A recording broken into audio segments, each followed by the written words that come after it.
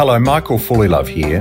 In this episode, we're talking about the United States, Russia, Ukraine, China and Australia with one of the world's most influential statesmen. As a result of this war, Russia has lost the ability to threaten Europe with conventional attack because it's been demonstrated that NATO can not only stop a conventional attack but reverse it, and so that the military position on which Russia has been able to count in the entire post-World War II period, he has already lost. The whole border now between Russia and the West is a NATO border, and the outcome for Ukraine, the only security guarantees Ukraine can achieve for the most effective is some kind of membership in NATO. So the Russian strategic position is already fundamentally changed. Dr. Henry Kissinger is my guest for this, the final episode for 2022 of the Director's Chair. With Russia's brutal invasion of Ukraine, the expansion of Chinese influence in the Pacific and the continued effects of the COVID-19 pandemic, the world is an increasingly messy place. Fortunately for us, though, my guest today on the Director's Chair is known for his clarity of thought. He is Dr. Henry Kissinger. Dr. Kissinger served as National Security Advisor to Presidents Nixon and Ford. He also served as the 56th US Secretary of State. For several years, he held both offices simultaneously. He is perhaps the most influential scholar-statesman of the 20th century, and for many, he has set the gold standard of analysis in international relations. I've had a bit to do with Dr. Kissinger this past year as we are both commissioners of the CSIS Kumir Foundation's Global Dialogue. I'm recording this podcast today in New York City while Dr. Kissinger is at his home in Connecticut. Henry Kissinger, thank you for joining me on the Director's Chair. Great pleasure to be here. Dr. Kissinger, let me begin by asking you to assess President Biden's foreign policy at the halfway mark of his first term. And let me make an argument to you that perhaps the administration gets less credit than it deserves. A friend, a barracker of the administration, would say that it has restored America's reputation after the self-harm of the Trump era. It's played a blinder on Ukraine, helping Kyiv to defend itself while managing its alliances adroitly. It has returned to the playing field on climate change and other global issues. It is competing with China without allowing that competition to spill over into conflict. What do you think? I think he has been quite effective, and I agree with your assessment. I don't quite agree on the China policy. I think that was perhaps excessively confrontational, but it's come to the right point, and where they are now, it's a position that I support. And the other points you made, I substantially agree with. Let me ask you, your latest book, Leadership, 6 Studies in World Strategy, was published in April this year, and you examine 6 leaders from the last century: Konrad Adenauer, Richard Nixon, Charles de Gaulle, Lee Kuan Yew, Margaret Thatcher and Anwar Sadat, all of whom you knew personally. In the case of several of them, worked with intimately. Let me ask you, do you believe that history is made predominantly by great individuals like this or by vast impersonal forces? Obviously, it's a mix of the two, but how important are the qualities and the character of the individuals at the moment? Of course, this is a debate that has gone on forever, whether they are objective forces or individuals. I would say that they are, of course, objective forces which the individual cannot create and necessarily alter, but they have to be interpreted through somebody's analysis. And when the moment of decision comes, there is very often disagreement about the nature of the issues, the definition of the challenge. So that is one role of a leader. And the other role of a leader is to define objectives that take a society from where it is to where it hasn't been. and that enables it to relate itself to what come up as day-to-day problems that by themselves do not necessarily present the entire picture. So I would say to understand history, both efforts are needed to understand what the objective forces were, but in the end, they are shaped by the leadership of the society. Let me ask you about the two men who are leading the two countries involved in the Ukraine war, the two protagonists, if I can, and ask you to reflect on their characters and the qualities that has been revealed over the course of this war. First of all, Ukraine's President Volodymyr Zelensky. But for his decision to stay in Kyiv on that first weekend, I think we can say that Ukraine might well have succumbed. If he had chosen a ride rather than ammunition, we would be looking at a very different circumstance. As you know, we hosted him at the Lowy Institute in October, and he was very impressive. What are your thoughts on President Zelensky's leadership? Well, he is an extraordinary figure for Ukraine. There has not been a type like him in Ukrainian history that I can discover, certainly not in post-war. And I fully agree with you that if he had not stayed in Kyiv and they had provided a focal point for resistance, the course of recent events would have been substantially different. The challenge that he presents will be whether the qualities that were needed to rally the society will serve him as well when it comes to making peace, which will require some sort of negotiation and probably some modification of the absolute position that he put forward. And that he put forward because he does not believe, and I understand that for the leader of a resistance movement against a foreign invader, it is appropriate that he announces concessions before there is a need to determine what the ultimate balances will be. I'll come back to the end game in the Ukraine war, but first, can I ask you about President Vladimir Putin? You've known him for a long time. How has his decision to go to war, how has his conduct of the war affected your assessment of Putin?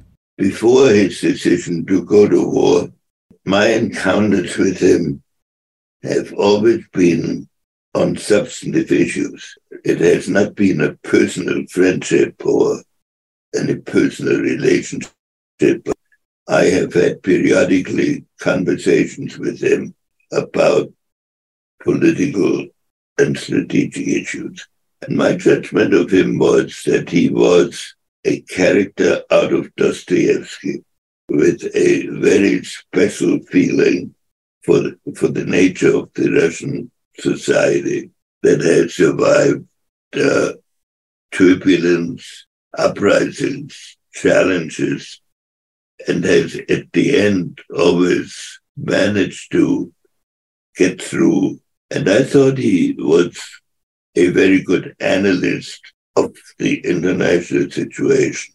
I think his invasion of Ukraine qualified that judgment of mine because it was, I had some sympathy for opposing membership of Ukraine in NATO because that would have meant, and it will mean because that's how it will wind up, that the whole area between Berlin and Moscow that was under Russian tutelage in the Cold War would have become part of NATO.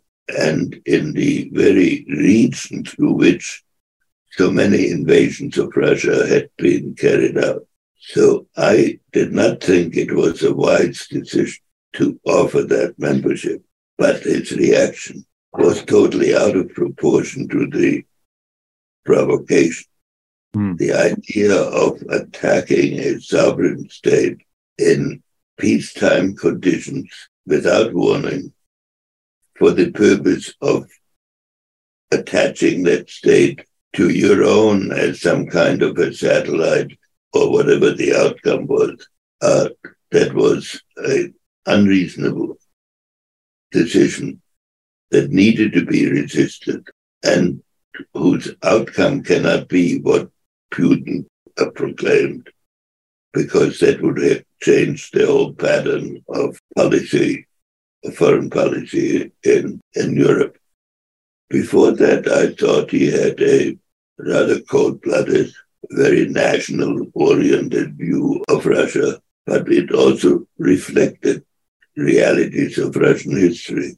There's no justification for the last phase. Given the net effect of the invasion so far has been such a serious diminution of Russian influence and prestige and the increased solidarity within NATO, indeed the likely enlargement of NATO, I think you implied a minute ago that you thought a NATO membership for Ukraine was inevitable. How much of a strategic failure was that decision to invade Ukraine when you look at other self-inflicted harm by statesmen over the centuries? How would you position it? Oh, it was among the major mistaken judgments, if you put it into a historical context. Russia has, as a result of this war, it has lost the ability to threaten Europe with conventional attack, because it's been demonstrated that NATO can not only stop a conventional attack, but reverse it. And so that the military position on which Russia has been able to count in the entire post-World War II period, he has already lost. And the whole border now between Russia and the West is a NATO border, with Sweden and Finland entering NATO as a result of the invasion of Ukraine. And the outcome for Ukraine, wherever the lines are drawn, the outcome will be that the only security guarantees Ukraine can achieve, or the most effective, is some kind of membership in NATO. So the Russian strategic position is already fundamentally changed. And after the outcome of the war, whatever it is, whether it is possible to reintegrate Russia into a European system is going to be the challenge, or whether Russia will play with Asian challenges vis-a-vis Europe. Dr. Kissinger, let me ask you about Asia. Let me come to China. You didn't include any Chinese leaders in your book.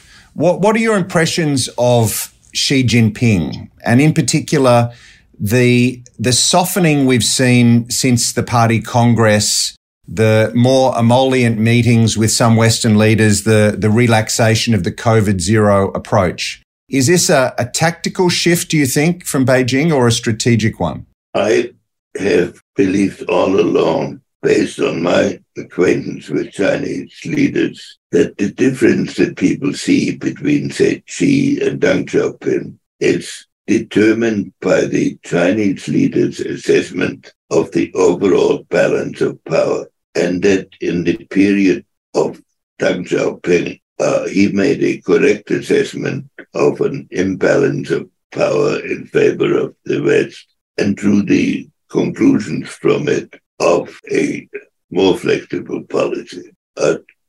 Xi is leader in a more complex period in which China appeared to be much stronger. But it is my guess, or my belief, that Xi is adapting Chinese policy to his view of the need of the Chinese state, which are in any event interpreted in a different way than Western nations do. I think that Xi was never in favor of all-out confrontation, but he will adjust its policy to the conduct of the surrounding world to some considerable degree. And so it will always be necessary that there be no imbalance of power in favor of China.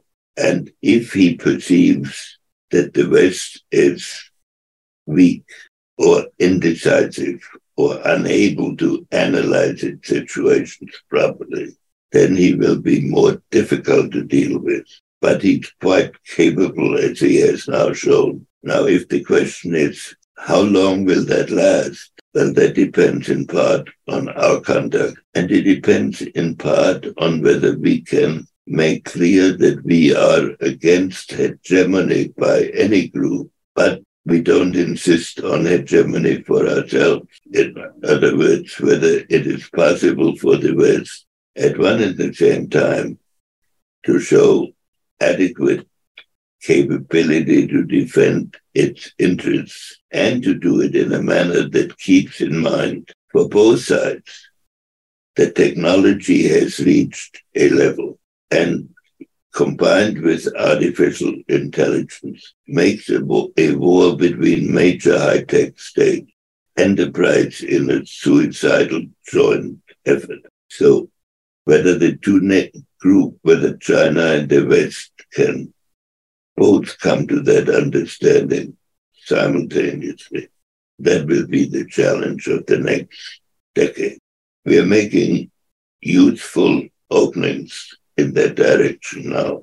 May I ask you about China's relations with Russia? Of course, under your hand, rapprochement with China helped to manage the Cold War, but also open up some distance between Beijing and Moscow. We had the No Limits partnership declared between Russia and China earlier this year. But of course, the mistakes that Russia has made have diminished its prestige in the eyes of most of the world, I would say, even if there's still some sympathy in some parts of the world for Russia. But its prestige as a great power and perhaps its utility as an ally or a friend to China has lessened. Where do you think China-Russia relations will go in the next few years? At the beginning of this Ukrainian operation, it looked as if China and Russia were sharing objectives and that there was even some Chinese attempt to influence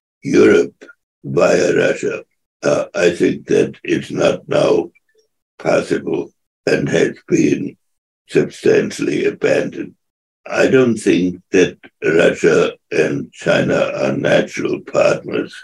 A big slice of Siberia was acquired by Russia from China in the second half of the 19th century, so fairly recently. And countries have been threatening each other for a big slice of the post-World War II period. So I believe that Russia and China will pursue their national policies as they conceive them, but that they will not, that the alliance between the two of them will not be a significant factor in the next phase of international policy. As you know, Australia has been subjected to a series of trade blockages and sanctions by China in recent years, as well as the silent treatment. However, recently, the new Australian Prime Minister, Anthony Albanese, met with President Xi Jinping.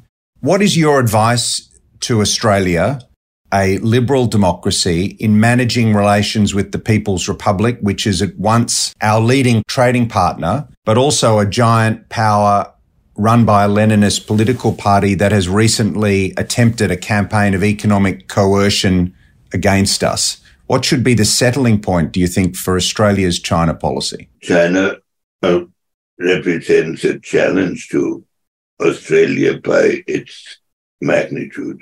And Australia is a Western state in a distant corner of the universe. So it has very special requirements for its security.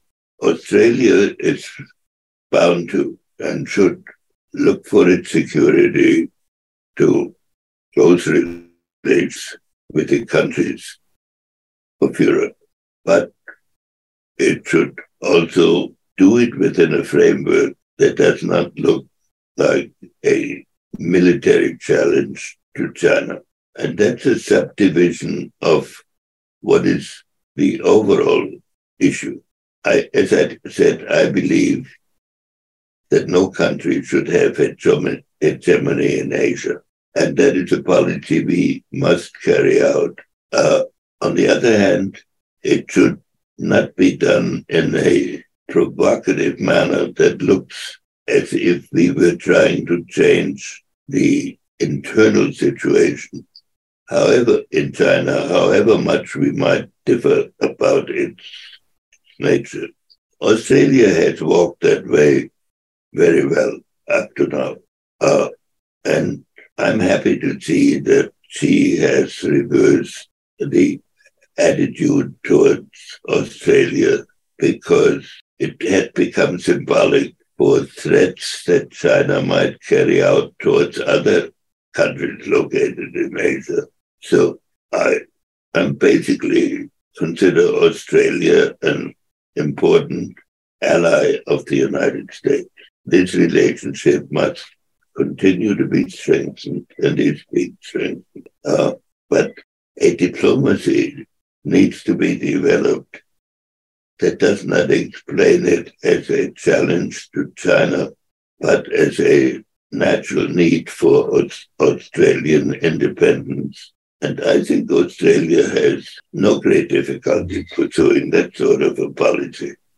In fact, it has pursued it quite effectively. And if now China has withdrawn some of the pressures that it put on Australia, which should not be an admissible part of the international system to begin with, then the outcome looks to me very positive. Let me ask you about climate change. How do you see climate change affecting world order? One of the big challenges of this period, growing challenges of this period, is that technology has run beyond the framework of the nation state, and that there are issues created by the growth of technology in many fields that cannot be overcome on a purely national basis. And the fact of climate change that it's not really substantially disputed is one of these issues. And so the subject of climate change, therefore, lends itself to a kind of international diplomacy that should, over a period of time, ease tensions. But beyond that, leads to the deeper problem that the technology has become so vast and in some respects so threatening that it needs to be dealt with by a kind of international dialogue. And this will have to spread even into the field of military activities. You once said that one has to live with a sense of the inevitability of tragedy. Is that sense growing stronger in your mind, or as you approach your 100th birthday, are there grounds for optimism, do you think? I think there is a disparity between the vastness of the challenges and the preparation of the leadership in many countries. The contemporary issues are so complex, and the public debates are so intense, aided by the speed of communications which technology enables, that leaders no longer have a great difficulty gaining the historical perspective and the philosophical perspective that is needed to set goals for the essence of the problems. And so there is perhaps an excessive tendency to concentrate on symptoms rather than on underlying problems. In that sense, I'm concerned about the evolution of things. On a day-to-day basis, the immediate problems seem to me getting more under control than they were, say, 6 months ago. And in a deeper sense, if the question is whether we are capable or reasonably optimistic about how we handle the challenges that are arising, I would be on the pessimistic side, with, however, the qualification that if you think of statesmanship, you have to say that it is the duty of statesmen to overcome tragedy and not to wallow in it. And finally, Dr. Kissinger, if you were preparing an afterword to your book, Leadership, could you nominate, would there be one leader on the world stage now that you think might measure up for inclusion in that book? Is there one leader where you see the wisdom and the sense of history and the ability not to wallow in the tragedy, but to try to challenge it? Contemporary leaders have to be judged more by their rhetoric than by their final achievements, because they are all at the beginning of a process that will take years. I think President Macron of France very often states issues in a way that I find compatible. But whether he'll make it into a book 10 years from now, I won't be around to make that judgment. Well, I'm not too sure about that, Dr. Kissinger, but I am sure that by citing President Macron, you're going to significantly increase our listenership of this podcast in Paris, including at the Élysée. So, Dr. Kissinger, thank you very much for your time today, and thank you for speaking with me about the sweep of history, about leadership versus objective factors, about the United States, Russia, Ukraine, China, and Australia. Dr. Kissinger, thank you very much for joining me on the Director's Chair. Thank you.